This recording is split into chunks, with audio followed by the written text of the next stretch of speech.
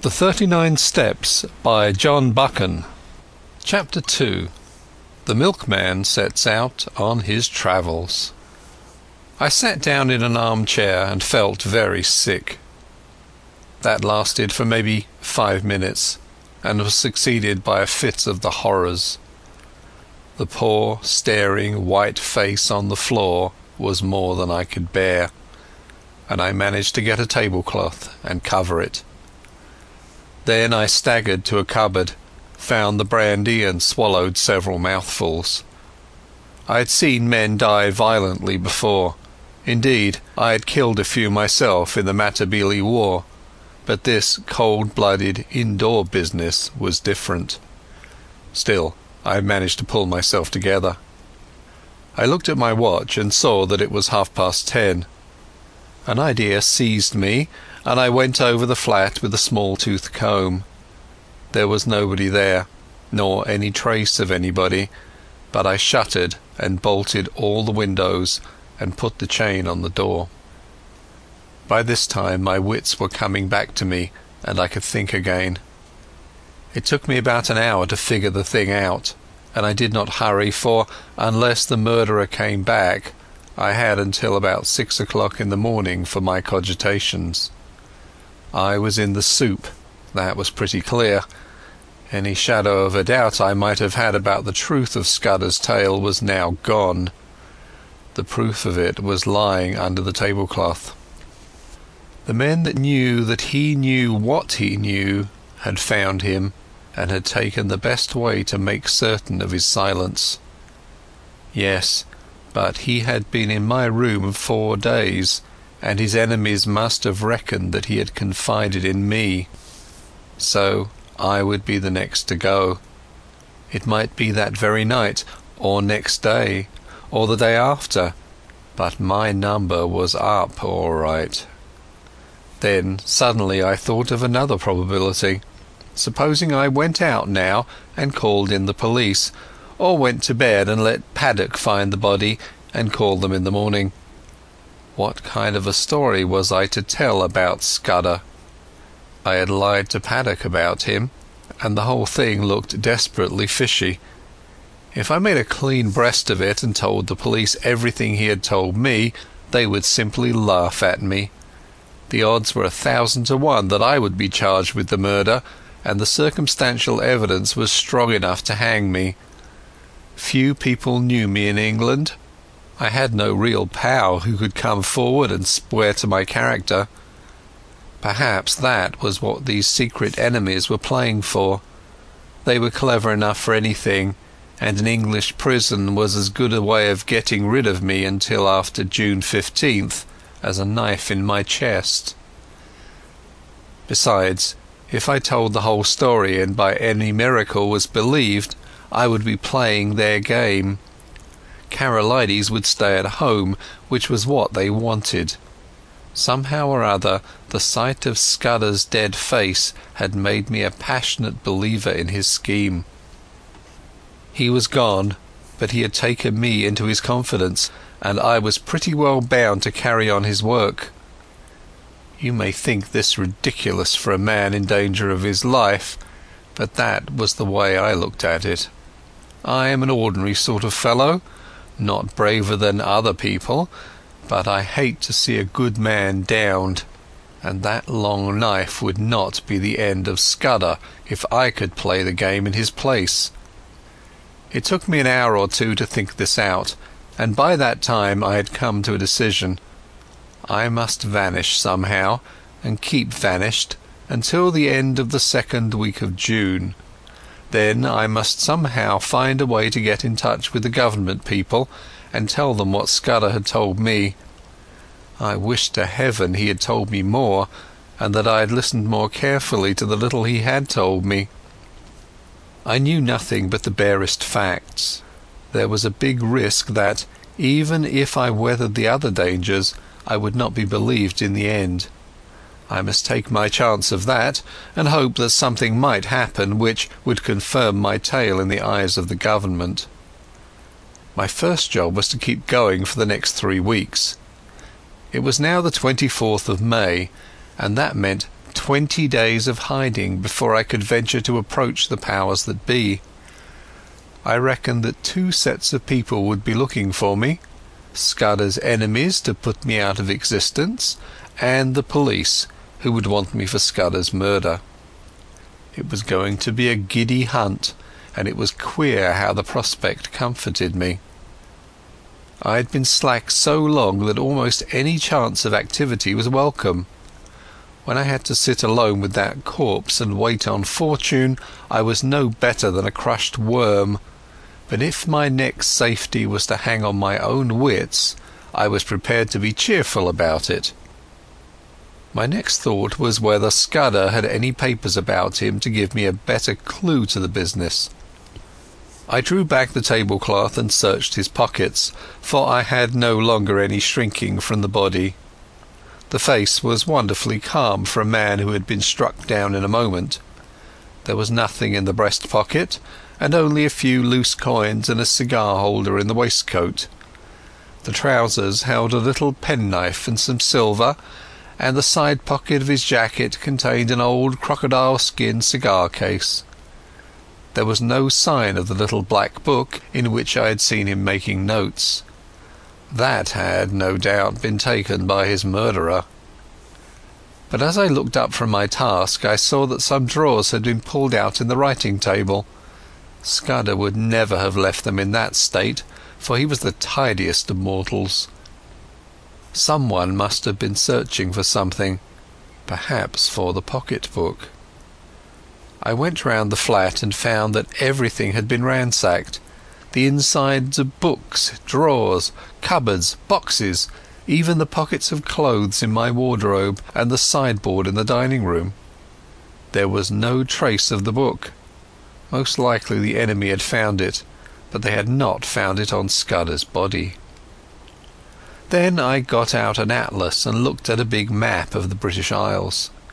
My notion was to get off to some wild district where my Veldcraft would be of some use to me, for I would be like a trapped rat in a city. I considered that Scotland would be best, for my people were Scotch, and I could pass anywhere as an ordinary Scotsman. I had half an idea at first to be a German tourist, for my father had had German partners, and I had been brought up to speak the tongue pretty fluently, not to mention having put in 3 years prospecting for copper in German Damaraland. But I calculated that it would be less conspicuous to be a Scot, and less in a line with what the police might know of my past. I fixed on Galloway as the best place to go. It was the nearest wild place of Scotland, so far as I could figure it out, and from the look of the map was not over thick with population. A search in Bradshaw informed me that a train left St Pancras at 7:10, which would land me at a Galloway station in the late afternoon. That was well enough, but a more important matter was how I was to make my way to St Pancras, for I was pretty certain that Scudder's friends would be watching outside. This puzzled me for a bit. Then I had an inspiration, on which I went to bed and slept for 2 troubled hours. I got up at 4 and opened my bedroom shutters. The faint light of a fine summer morning was flooding the skies, and the sparrows had begun to chatter. I had a great revulsion of feeling, and felt a God-forgiven fool. My inclination was to let things slide, and trust to the British police taking a reasonable view of my case. But as I viewed the situation, I could find no arguments to bring against my decision of the previous night, so with a wry mouth I resolved to go on with my plan. I was not feeling in any particular funk, only disinclined to go looking for trouble, if you understand me. I hunted out a well-used tweed suit, a pair of strong-nailed boots, and a flannel shirt with a collar. Into my pockets I stuffed a spare shirt, a cloth cap, some handkerchiefs and a toothbrush. I had drawn a good sum in gold from the bank 2 days before, in case Scudder should want money, and I took £50 of it in sovereigns in a belt which I had brought back from Rhodesia. That was about all I wanted. Then I had a bath and cut my moustache, which was long and drooping, into a short stubby fringe. Now came the next step. Paddock used to arrive punctually at 7:30 and let himself in with the latchkey, but at about 20 minutes to 7, as I knew from bitter experience, the milkman turned up with a great clatter of cans and deposited my share outside my door. I had seen that milkman sometimes when I had gone out for an early ride. He was a young man about my own height, with a scrubby moustache, dressed in a white overall. On him I staked all my chances. I went into the darkened smoking room where the rays of morning light were beginning to creep through the shutters. There I breakfasted off a whisky and soda and some biscuits from the cupboard. By this time it was getting on to 6 o'clock. I put a pipe in my pocket and filled my pouch from the tobacco jar on the table by the fireplace. As I poked into the tobacco, my fingers touched something hard, and I drew out Scudder's little black pocket-book. That seemed to me a good omen. I lifted the cloth from the body and was amazed at the peace and dignity of the dead face. "Goodbye, old chap," I said. "I'm going to do my best for you. Wish me well wherever you are." Then I hung about in the hall waiting for the milkman. That was the worst part of the business, for I was fairly choking to get out of doors. 6:30 passed, then 6:40, but still he did not come. The fool had chosen this day of all days to be late. At 1 minute after 7:15 I heard the rattle of the cans outside. I opened the front door, and there was my man, singling out my cans from a bunch he carried and whistling through his teeth. He jumped a bit at the sight of me. "Come in here for a moment," I said. "I want a word with you." And I led him into the dining room. "I reckon you're a bit of a sportsman," I said, "and I want you to do me a service.